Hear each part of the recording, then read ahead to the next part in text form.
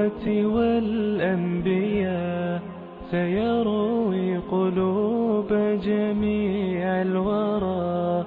لنا عبرة من أناس مضوا، فأين الذي يأخذ العبرة؟ هداة لنا وبهم نقتدي، ويونسنا ذكر ما قد جرى، فليس حديثا هنا يفترى. السلام عليكم ورحمة الله وبركاته. أيها المشاهدون الكرام، أهلا وسهلا بكم وحياكم الله إلى حلقة جديدة من معين الانبياء.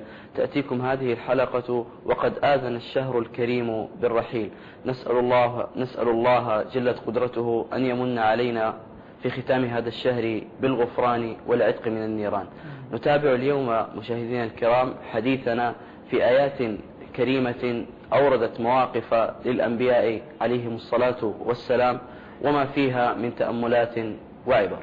نرحب بداية بضيفنا الكريم فضيلة الشيخ صالح بن عواد المغامسي، إمام وخطيب مسجد قباء ومدير عام مركز أبحاث ودراسات المدينة المنورة. حياكم الله شيخ. حياكم الله أستاذ صهيب، وحيا الله الإخوة جميعا، وأسأل الله لي ولكم التوفيق والسداد. نبدأ شيخنا مستعينين بالله بقول الله جل وعلا: إذ قال الله يا عيسى أأنت قلت للناس اتخذوني وأمي إلهين من دون الله. الحمد لله على فضله، والصلاة والسلام على أشرف رسله وخير خلقه، وبعد. هذه الآية الكريمة من سورة المائدة يخبر الله جل وعلا فيها عن بعض ما سيكون يوم القيامة، إذ أن جماهير أهل العلم من السلف والخلف على أن هذا يكون يوم القيامة. قال الله جل وعلا فيها تبارك اسمه وجل ثناؤه: إذ قال الله يا عيسى ابن مريم أنت قلت للناس اتخذوني وأمي إلهين من دون الله قال سبحانك ما يكون لي أن أقول ما ليس لي بحق، إن كنت قلته فقد علمته، تعلم ما في نفسي ولا أعلم ما في نفسك، إنك أنت علام الغيوب. والمعنى من هذا كله أن النصارى بعد عيسى ابن مريم عليه السلام كان منهم من بني إسرائيل من ادعى أن عيسى هو الإله، ومن ادعى أن الله جل وعلا ثالث ثلاثة، والله جل وعلا كفر كل أحد من هؤلاء. قال الله جل وعلا: لقد كفر الذين قالوا إن الله هو المسيح ابن مريم. وقال الله جل وعلا: لقد كفر الذين قالوا إن الله ثالث ثلاثة. فردا عليهم وتوبيخا لهم، فأظهر أقوال أهل العلم في أن هذا السؤال يكون من الله جل وعلا لعيسى إنما يكون توبيخا لمن عبد عيسى ابن مريم من بني إسرائيل على مشهد منهم يرونه يوم القيامة، فيكون هذا كالتوبيخ لهم: أأنت قلت للناس اتخذوني وأمي إلهين من دون الله. ونحن نعلم أمرين: الأمر الأول أن عيسى ابن مريم عليه السلام لم يدعو الناس إلى أن يتخذوه إلها وأمه من دون الله. والأمر الثاني نعلم أن الله يعلم ذلك، أن هذا لم يقع من عيسى ابن مريم. فالسؤال لا ليظهر علم عيسى، وإنما السؤال ليوبخ قومه من بني إسرائيل ممن عبد عيسى وأمه من دون الله. والتوحيد هو دين الأنبياء جميعا، هو دين رب العالمين وشرعه، وهو القديم وسيد الأديان، هو دين آدم والملائكة قبله، هو دين نوح صاحب الطوفان، هو دين إبراهيم وابنيه معا، وبه نجا من لفحة النيران، وبه فدى الله الذبيح من البلا لما فداه بأعظم القربان، هو دين يحيى مع أبيه وأمه، نعم الصبي وحبذا الشيخان، وكمال دين الله شرع محمد صلى عليه منزل القرآن. والمقصود أن عيسى عليه السلام لم يدعو، ولا أحد من الأنبياء غيره لم يدعو أحد منهم إلا إلى عبادة الله جل وعلا وحده. هذا صدر الآية: إذ قال الله يا عيسى ابن مريم أنت قلت للناس اتخذوني وأمي إلهين من دون الله. قال أي عيسى سبحانك، هذا تنزيها لله جل وعلا عن الشريك وعما لا يليق به. سبحانك ما يكون لي أن أقول ما ليس لي بحق. ما يكون هنا بمعنى ما ينبغي أن يكون لي ما يكون لي أن أقول ما ليس لي بحق، والمعنى ما ينبغي لي أن أقول لأنني معصوم، فأنت كتبت يا ربنا العصمة لأنبيائك وأنا نبي معصوم، وبما أنني معصوم محال أن أدعو إلى أن أشرك بك، محال أن أدعو للشرك، هذا مما تقتضيه عصمة الأنبياء. ومع ذلك قال الله فرض ولقد أوحي إليك وإلى الذين من قبلك لئن أشركت ليحبطن عملك ولتكونن من المشركين. وقال تبارك وتعالى ولو أشركوا لحبط عنهم ما كانوا يعملون لما تحدث عن أنبيائه ورسله. قال ما يكون لي أن أقول ما ليس لي بحق، ثم قال إن كنت قلته فقد علمته. يفهم من هذا قاعدة أنه ما من شيء يقع إلا وهو متعلق بعلم الله، ما من شيء يقع إلا وهو متعلق بعلم الله، فما ليس متعلقا بعلم الله هذا شيء مستحيل لم يقع. ما ليس متعلقا بعلم الله هذا شيء مستحيل لا وجود له أصلا، وإنما كل ما وقع أو سيقع فهو إنما هو متعلق بعلم الله، لأن الله جل وعلا علم ما هو كائن وما سيكون وما قد كان وما لم يكن لو كان كيف يكون وما لم يكن لو كان كيف يكون. قال جل وعلا ولو خرجوا فيكم ما زادوكم إلا خبالا، ومعلوم أنه لم يخرجوا، لكن الله جل وعلا أخبر بما سيكون في حال خروجهم، وقال ولو ردوا لعادوا لما نهوا عنه، ومعلوم أن أهل النار لن يردوا إلى الدنيا، لكن الله جل وعلا يخبر عما لم يكن لو كان كيف يكون. وهذا كله من معاني قول الله تبارك وتعالى إخبارا عن عيسى بن مريم. قال سبحانك ما يكون لي أن أقول ما ليس لي بحق إن كنت قلته فقد علمته تعلم ما في نفسي ولا أعلم ما في نفسك. فقوله تعلم ما في نفسي ليس المقصود المعرفة التي سابقها الجهل، هذا محال على الله، وإنما أن الله جل وعلا علم الأشياء لأنه خلقها وكتب ذلك عنده جل وعلا وقدره. وقال تبارك اسمه وجل ثناؤه وكل شيء أحصيناه في إمام مبين، أي في اللوح المحفوظ. هذا ما يمكن أن يقال حول الآية، وهي تدل على أن الأنبياء جميعا دعوا إلى التوحيد، وتدل على أن هناك أقواما سينالهم توبيخ وتقريع من ربهم في عرصات المحشر، وتدل على عصمة الأنبياء من الشرك، وتدل على أدب الأنبياء مع ربهم كما في قوله تعلم ما في نفسي ولا أعلم ما في نفسك إنك أنت علام الغيوب. نثني شيخنا بقول الله تعالى ولما رجع موسى إلى قومه غضبان أسفا شاهدنا وألقى الألواح، ما الذي يمكن أن نستفيده من هذه الآية؟ قال الله جل وعلا ولما رجع موسى إلى قومه.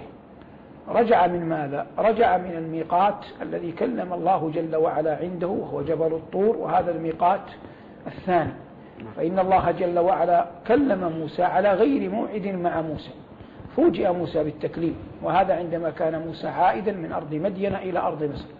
ثم لما خرج بنو إسرائيل إلى أرض التيه وكتب الله عليهم أن يمكثوا فيها 40 سنة كما قال ربنا يتيهون في الأرض فلا تأس على القوم الفاسقين، أتاه الله جل وعلا ميعادا.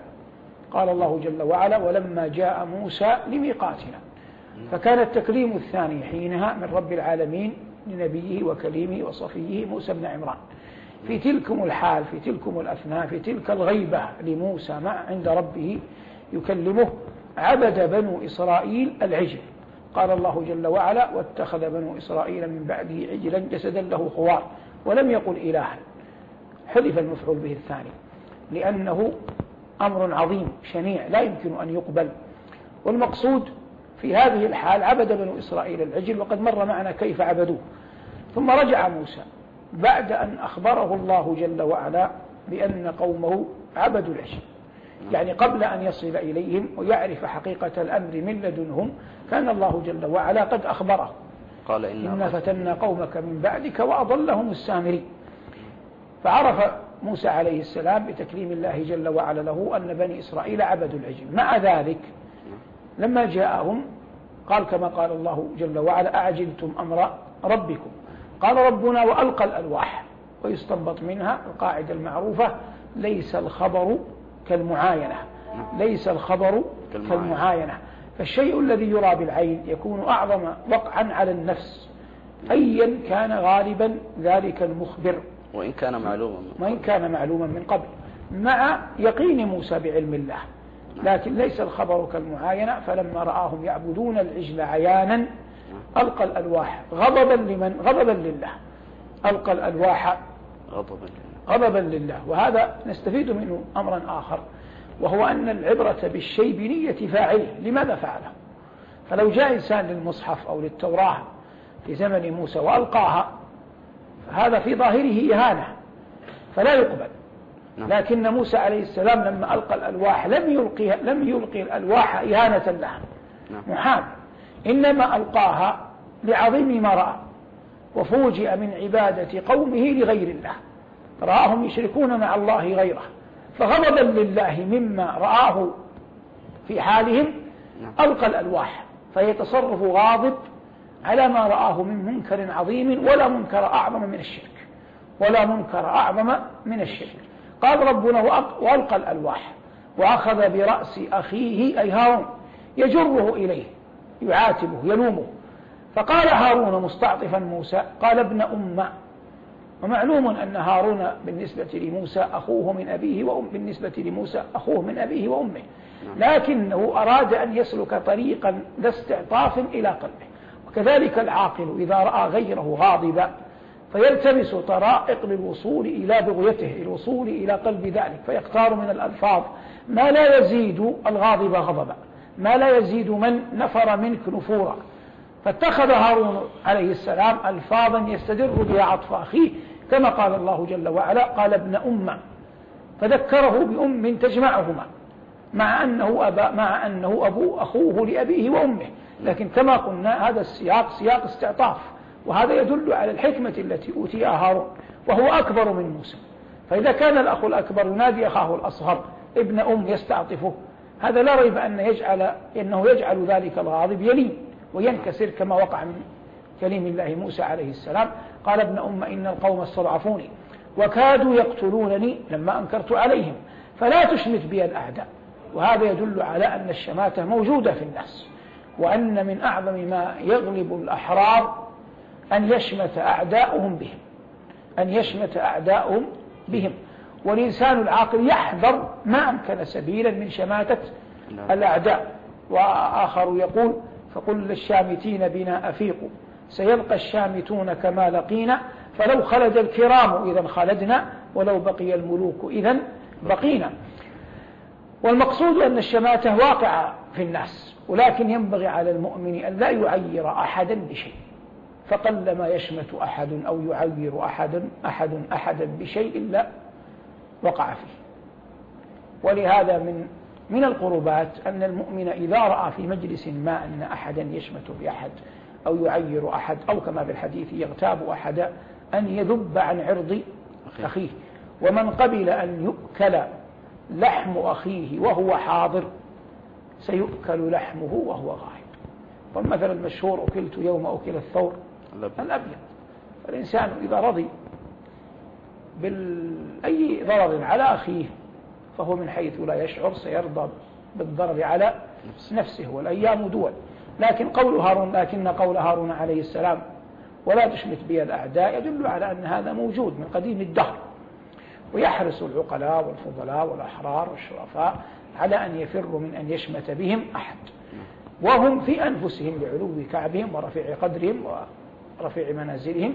العاقل لا يشمت بأحد، يخشى على نفسه من سوء العاقبة. والأيام دول، ومن رأى أقدار الله جل وعلا في خلقه تبين له شيء كثير. يقول أظنه سلم الخاصر وغيره يقول في أحد الناس كان يذم على البخل إنني أضعت الأبيات فبالدنيا تساق إليك عفوا أليس مصير ذلك للزوال فيها وأمر الله يحدث كل ليلة. ومنها البيت المشهور ما بين غمضة عين وانتباهتها يغير الله من حال إلى حال. تقول إحدى بنات النعمان بن المنذر فبين نسوس الناس والأمر أمرنا أصبحنا فيهم سوقة نتنصف. يعني كيف تبدل الحال وتغير الأمر. والفرزدق كان يقول فبيتان بيت الله نحن ولاته وبيت بيعلى إيلياء مشرف فلا عز إلا عزنا قاهر له ويسألنا النصف الدليل فينصف ترى الناس ما سرنا يسيرون خلفنا وإن نحن أومأنا إلى الناس وقفوا. الآن أين الفرزدق وأين قومه؟ كل ذلك ذهب. الله جل وعلا يقول وتلك الأيام نداولها بين الناس. نعم. ذكرنا قصة النساء الذين كانوا يمشون في الطين. نعم. هذا منها معتمد بن عباد الذي ذكرناها بالأمس. والمهم أن العاقل يضع هذا بين عينيه. وجملة ما يمكن أن يقال إن الدنيا والمناصب فيها مثل كرسي الحلاق، هذا ينزل وهذا يصعد، ولن ترى أحدا يثبت على كرسي حلاق. لكن الله يعني يعطي ويمنع، ويبتلي بالمنع ويبتلي بالعطاء. وحسب العاقل أن يعلم أن سيد الخلق وأفصحهم صلى الله عليه وسلم وهو الذي قال الله فيه فإنما يسرناه بلسانك، عجز أن يقول في سكرات الموت لعائشة أعطني السواك لما أصابه من ضعف صلوات الله وسلامه عليه. نعم. صلى الله عليه وسلم.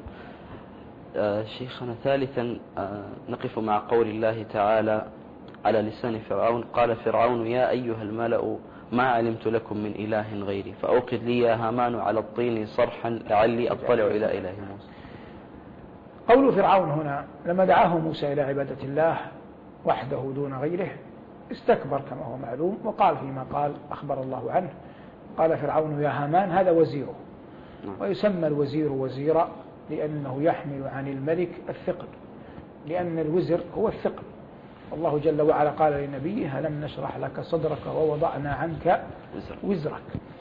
وقال ولا تزر وازرة وزر أخرى، وقال في آيات أخرى وإن تدعوها مثقلة إلى حملها لا يحمل منه شيء، فدل على أن الوزر هو الثقل، لأن القرآن يفسر بعضه بعضا.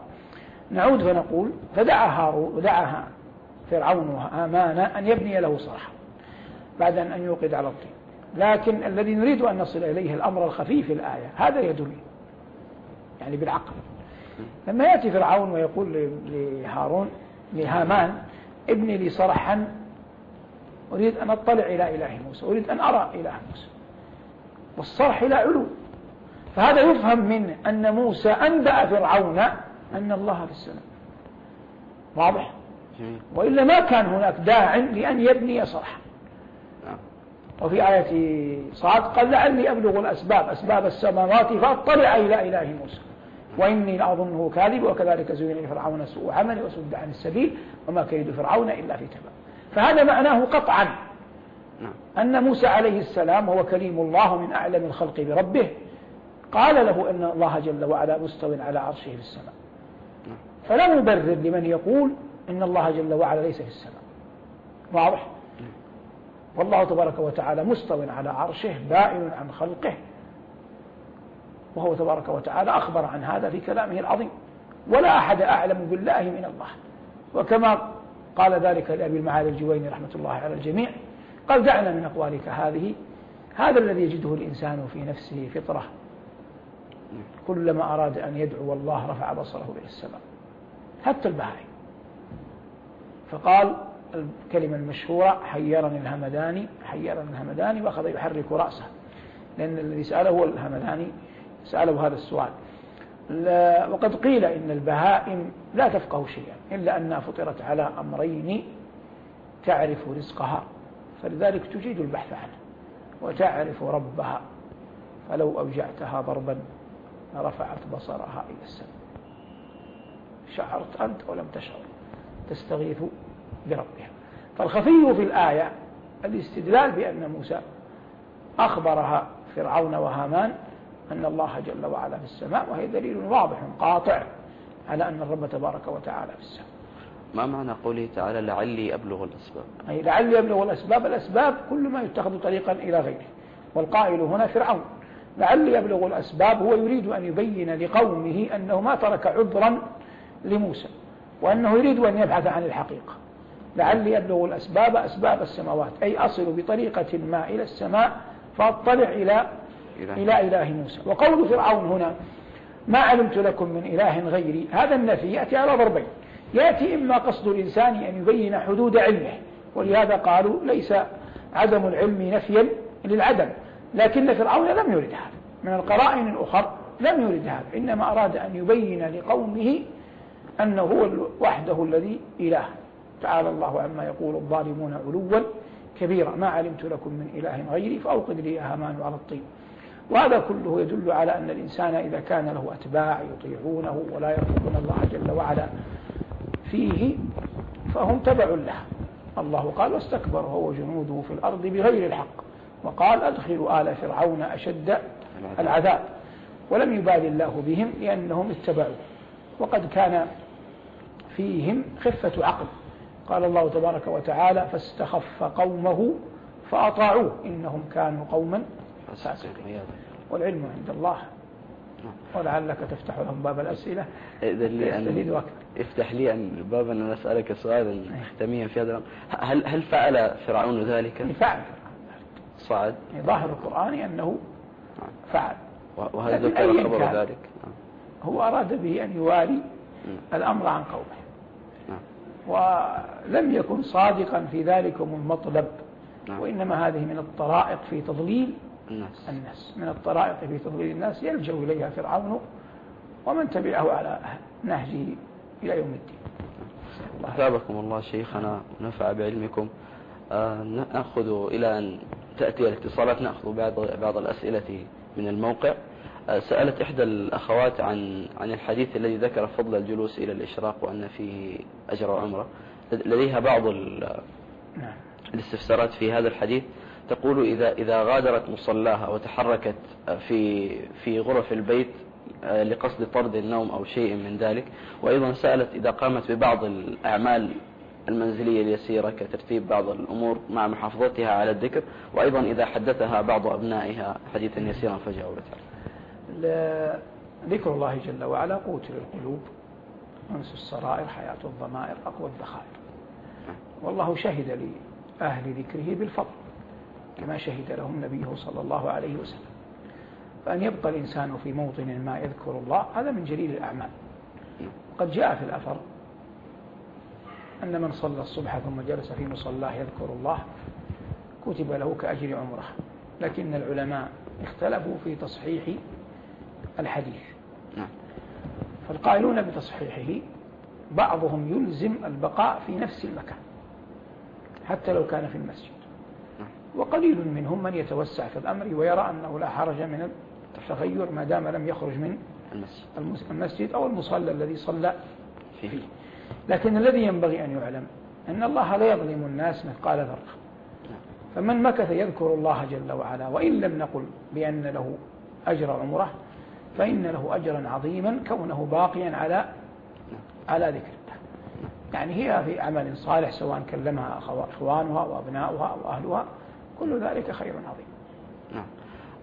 ثم سؤال آخر عن قيام الليل، أنها أحد الأخوات أنها تقوم بورد في صلاة الليل، فإن لم تتمكن من إكماله حتى تختم القرآن في نهاية رمضان، هل يصح أن تصليه في صلاة في النهار كالضحى وغيرها؟ يصح، لا يوجد حرج أن تتم الورد، تتمه في النهار، لأن الأمر واسع وهي أصلا في نافلة، وهذه النوافل لا تأتي مقيدة، إنما قال عليه الصلاة والسلام صلاة النهار مثنى مثنى وصلاة الليل مثنى مثنى. الصلوات مثنى مثنى، النوافل تصليها كيفما شاءت، إلا الوتر يمكن أن توتر ب8 والتاسعة أو ب6 والسابعة أو ب4 والخامسة، كل هذا ثبت عن رسول الله صلى الله عليه وسلم، فالأمر فيه واسع. نسأل الله أن يتقبل منا ومنهم. اللهم آمين.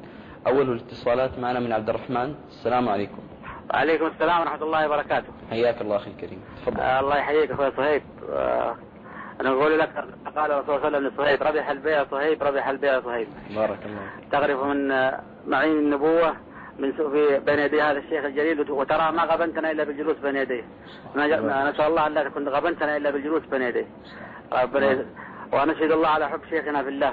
حبك الله يا أخي الكريم، رفع الله قدرك. وأن يجمعنا، نسأل الله أن يجمعنا به إن لم يكن في الدنيا في ظل عرش. في الدنيا وفي ظل عرشه. آمين إن شاء الله. شيخنا سؤال عن سيدنا شعيب في سورة الشعراء، السياق كان كله إذ قال لهم أخوهم لوط أخوهم صالح، لا ينجا قوله عن سيدنا شعيب قال شعيب من غير أخيهم.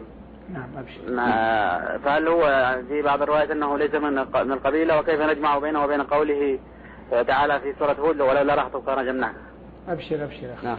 السؤال الثاني شيخ على عجالة بالنسبة لأدعية الانبياء، هل يعمل بها في أحوالهم، يعني الأحوال التي طلبوا فيها كطلب زكريا الذرية نعم يعمل بها قطعا. نعم. الله يحفظك يا شيخ. شكرا لك أخي الكريم. الاتصال الثاني من غريب. السلام عليكم. عليكم السلام ورحمة الله. حياك الله. حياك يا شيخ. حياك الله غريب. في سؤالين هنا. قوله تعالى إن هذان لساحران، ما إعراب هذان وساحران؟ كذلك قوله تعالى المتأمل في قوله تعالى يا إبراهيم أعرض عن هذا ويوسف أعرض عن هذا. نعم. طيب حرف عن الإعراب. حرف النداء. لا يعني هل في تخصيص شيء عن إبراهيم أو يعني أليس نعم. عن يوسف؟ يوسف أعرض عن هذا. نعم. إيه. طيب شكرا لك.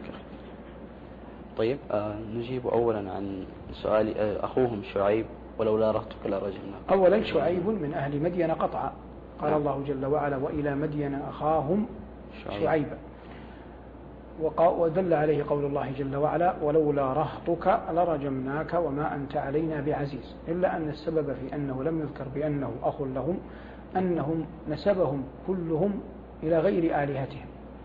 قال كذبت قوم لوط المرسلين إذ قال لهم أخوهم لوط، وكذلك الأنبياء قبلها. لكن في شعيب قال كذب أصحاب الأيكة المرسلين فنسبهم إلى معبودهم، لم ينسبهم إلى القبيلة.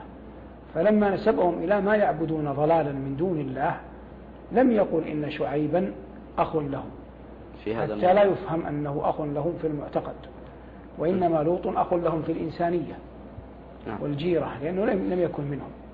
أما صالح وعاد فكانوا من نفس القبيلة، هود من عاد وصالح من ثمود، لكن شعيب عليه السلام كان من نفس قومه. لكن آيات الشعراء جاءت تنسب القوم إلى ما كانوا يعبدون، فنزه الله نبيه شعيب أن يخبر بأنه في هذه الحال أخ لهم، والعلم عند الله. نعم. ثم سأل غريب عن إعراب إن هدان للساحرة. إن مخففة لا عمل لها، هذا الصحيح، وهذان تصبح مبتدأ ما دام إن لا تعمل. وساحران خبر لها. ولهذا جاء الاثنان بالرفع. لأن إن لا على أصل الأمر. واللام للتأكيد. اللام للتأكيد هذه كانت تسمى اللام المزحلقة تأتي في الأول، لكن لم تعمل لإن أصبح القول بأنها مزحلقة فيه نظر. ثم سأل ثانيا عن يا إبراهيم أعرض عن هذا ويوسف أعرض عنه. هو لكل منها وجهتها. أما في الأول فكانت هذا من كلام الملائكة ليس من كلام شخص عادي.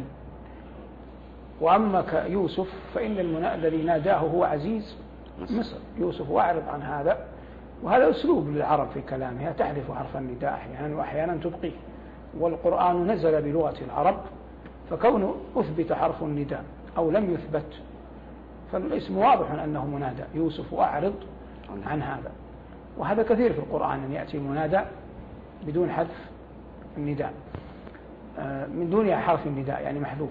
ولما كان القرآن قد نزل بلغة العرب نزل على تفننهم في الكلم فيما إثبات ما يثبتون أو حذف ما يحذفون أحيانا.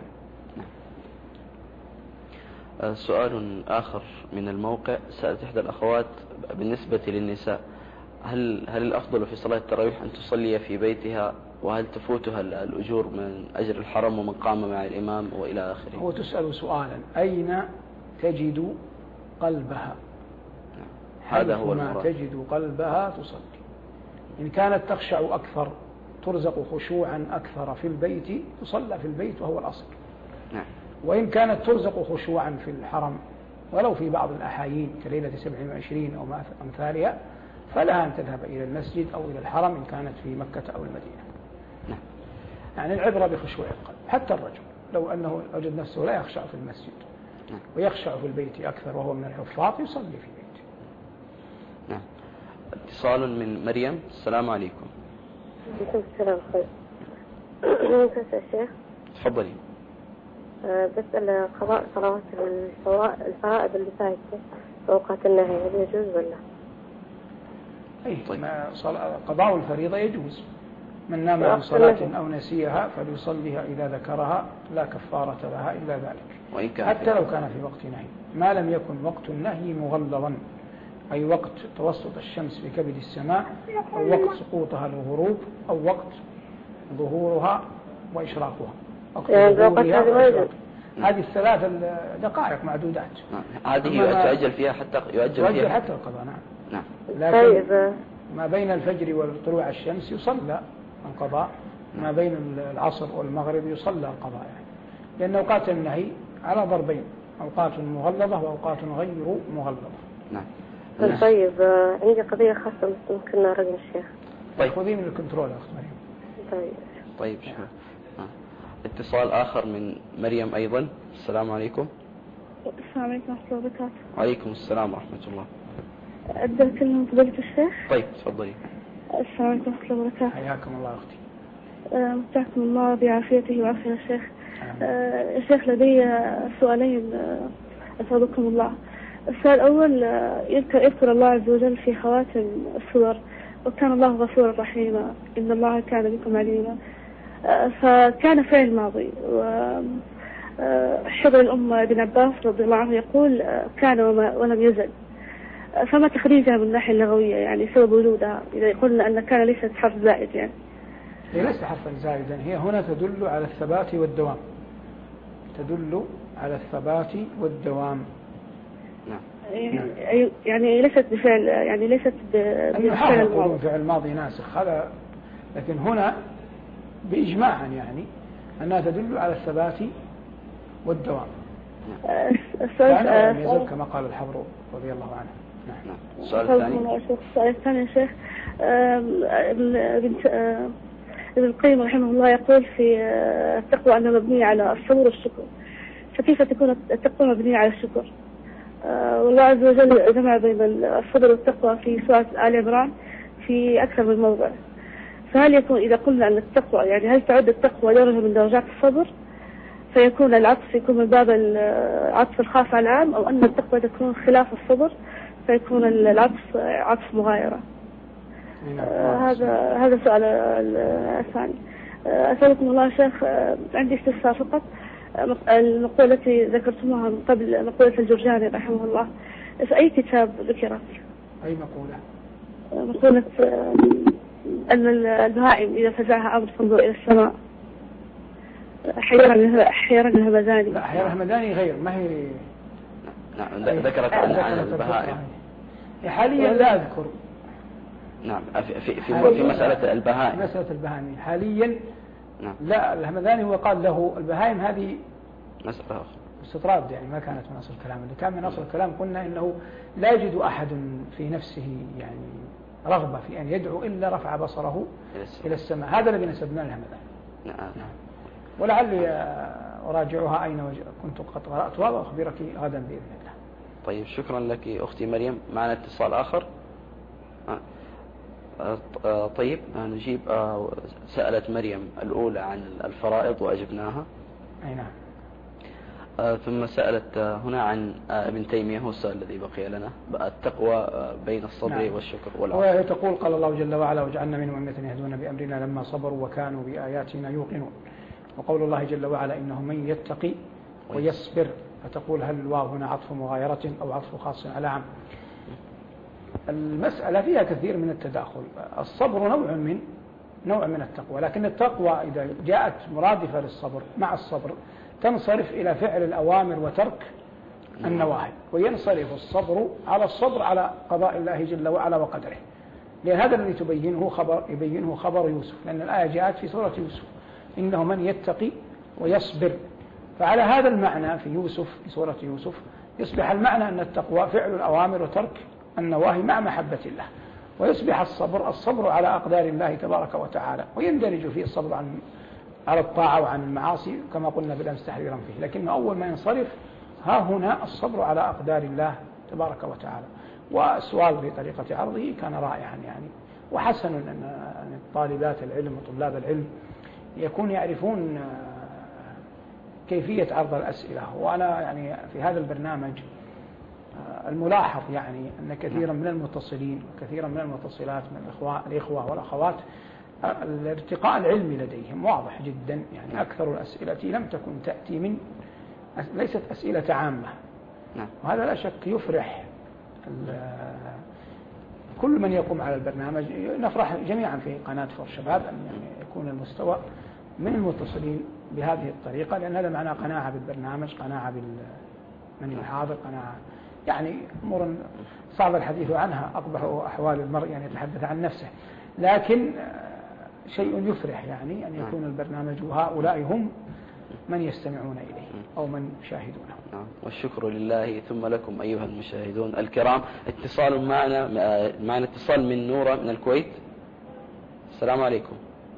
عفوا شيخ، لدي سؤالان. الأول حول معنى ونوع الأسلوب الوارد في قوله تعالى على لسان سيدنا موسى: فلما أخذتهم الرجفة قال ربي لو شئت أهلكتهم من قبل وإياي تهلكنا بما فعل السفهاء منا إن هي إلا فتنتك تضل بها من تشاء وتهدي من تشاء. لنقف على معنى شافي لقول سيدنا موسى ذلك. والسؤال الثاني حول بعض الآيات التي ذكر فيها موضوع الظن بالله سبحانه وتعالى، سواء من الكفار كقوله تعالى: الظانين بالله ظن السوء، بل ظننتم أن لا ينقلب الرسول والمؤمنون إلى أهليهم أبدا، كذلك يظنون بالله غير الحق ظن الجاهلية، والمؤمنين وإذ زاغت الأبصار وبلغت القلوب الحناجر وتظنون بالله الظنون، كذلك قوله: حتى إذا استيأس الرسل وظنوا أنهم قد كذبوا جاءهم نصرنا نجي من نشاء وما شابهها. يبدو أن الظنون في جميع الآيات السابقة لم تكن حسنة، ولكن المؤاخذة كانت على الكفار فقط، فما هو الفرق؟ بس هذا السؤال. شكرا. طيب شكرا لك. نستأذنكم معنا اتصال أم أيمن. السلام عليكم. وعليكم السلام ورحمة الله. تفضلي. أريد أن أسأل عن صيام الست من شوال. نعم. حيث صيام الست من شوال. نعم. لمن عليها قضاء في رمضان، حيث أني أعاني من مرض السكر ولله الحمد، فلا أستطيع أن أصوم أيام متصلة، خصوصا يعني مع الدوام المدرسي. نعم. فأصوم الست أولا في أيام الإجازة، ثم بعد ذلك أقضي طوال العام على يعني في الخميس في الجمعة. نعم. فيعني ما الحكم في هذا؟ كذلك صيام عرفة والعاشوراء. كذلك صيام ماذا؟ نعم. كذلك يعني يوم عرفة يوم عاشوراء. نعم واضح السؤال يا أم أيمن. طيب تسمع الإجابة إن شاء الله. شكرا لك. سألت نورة عن ربي لو شئت أهلك. طبعا الأخت نورة أكدت ما كنا نقول عن نوعية المتصلين. بعض الأسئلة أشبه بالأبحاث العلمية، يعني لا يمكن الجواب عنها. هذا شيء ما شاء الله ملاحظة عندنا في البرنامج. لا يمكن الجواب عنها بحرف أو حرفين.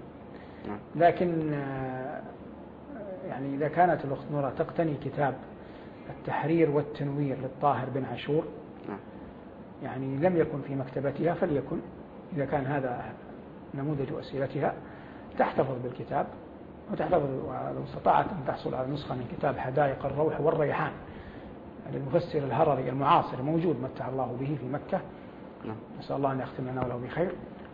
لو حازت هذين الكتابين تجد فيها جوابا شافيا لكثير من نوعية أسئلتها في هذا الباب، لأن هذه ليست أسئلة يعني عارضة تقال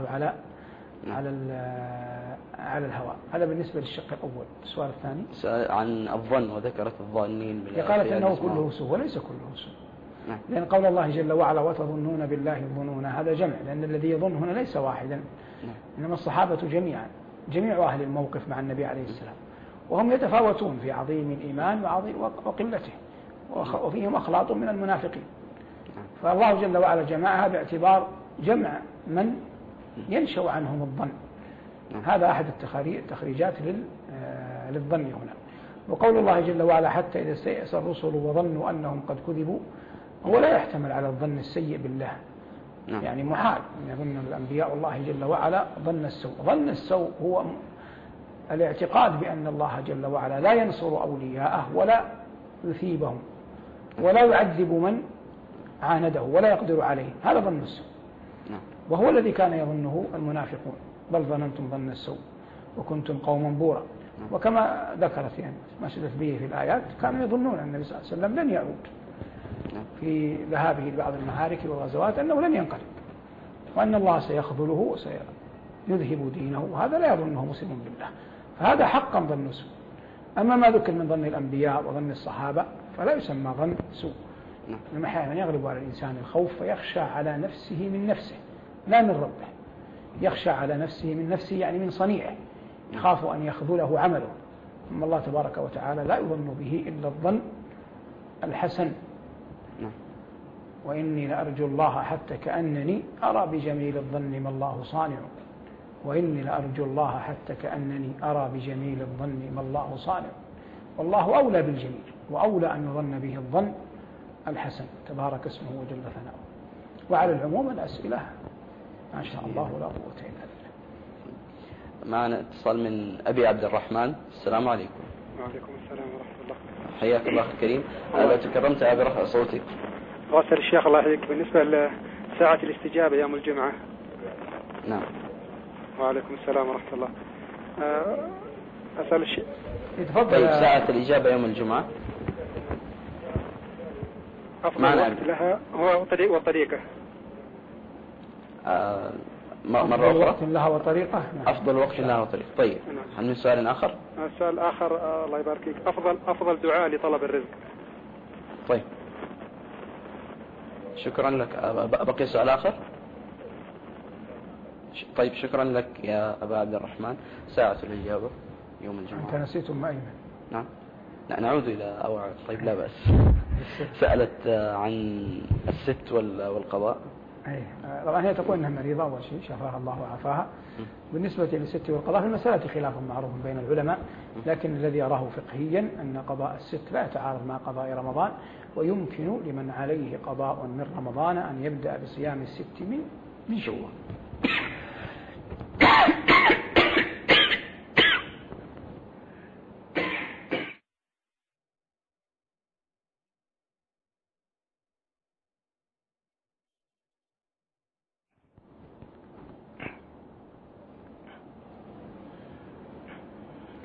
يبدأ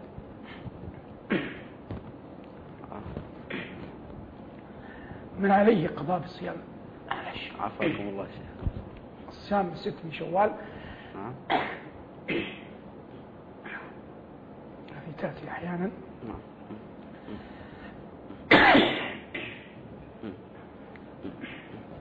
لأن الله قال في قضاء رمضان فعدة من أيام أخرى.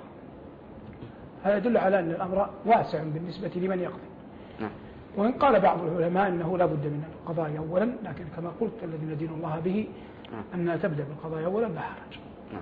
تبدأ بصيام الست تبدأ بالصيام أولا وتقضي في بقية العام. ويقال ما نفس الأمر في بقية قضية الصيام. الأمر في ساعة في عرفة في عاشوراء.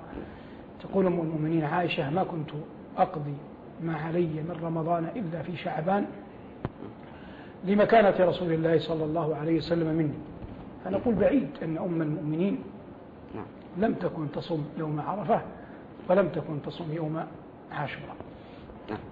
الشيخ أنا أثابكم الله ونفع بعلمكم. هذا ختام نظرا لحالكم الآن نؤجل إذا الوضع يسمح. طيب لا بأس. نجيب على سؤال عبد الرحمن. طيب لا بأس. سؤال عبد الرحمن عن ساعة الإجابة. ساعة الإجابة يوم الجمعة وردت في الحديث الصحيح، لكن اختلف العلماء في تحديد وقتها. وأكثر أهل العلم على أنها قبيل الغروب. وأما الطريقة فإنه يدعو دعاء عاديا لو رفع يديه جاز، لأن الأصل في الدعاء خارج الصلاة أن ترفع فيه اليدان، وإن لم يرفع فلا حرج، لكن استقبال القبلة ورفع اليدين من سنن الدعاء جملة. ويلحن الله جل وعلا فيها، ولكن أحب إلي لا يكون قبل الغروب بقليل جدا، لأن هذا وقت تنزل الشمس، يعني يكون قبلها بوقت، لأنها كما جاء في الحديث يعني تطلع بين قرني شيطان وكذلك تغرب فيما يظهر. نعم. ثم سأل أخيرا عن أفضل دعاء لطلب الرزق. أفضل دعاء لطلب الرزق لا أعلم شيئا منصوصا عليه، لكن ممكن نقول يستنبط من القرآن حالة. الحالة الأولى قول الله تبارك وتعالى ولو أنهم رضوا ما آتاهم الله ورسوله وقالوا حسبنا الله سيؤتينا الله من فضله ورسوله إنا إلى الله راغبون. فأقول من يقول حسبنا الله سيؤتينا الله من فضله إنا إلى الله راغبون، حسبنا الله سيؤتينا الله من فضله إنا إلى الله راغبون، يرجى أن يرزق، وأن يقول كما قال أصحاب المائدة وارزقنا وأنت خير الرازقين.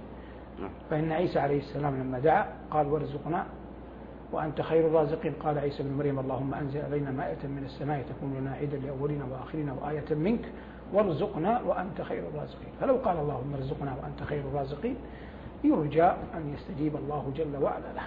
لو قال اللهم إنا نسألك نورا نهتدي به ورزقا طيبا نكتفي به وأمثال ذلك من الأدعية، فالباب واسع ليست مقيدة بما ذكرناه آنفا. إذن شيخ نسأل الله أن يرزقنا جميعا من فضله، وشكر الله لكم على ما تفضلتم به، وشكرا لكم أيها المشاهدون الكرام. هذا ختام حلقتنا لهذا اليوم. في الغد بإذن الله نلقاكم من جديد. نستودعكم الله، والسلام عليكم ورحمة الله وبركاته. معين النبوة والأنبياء سيروي قلوب جميع الورى لنا.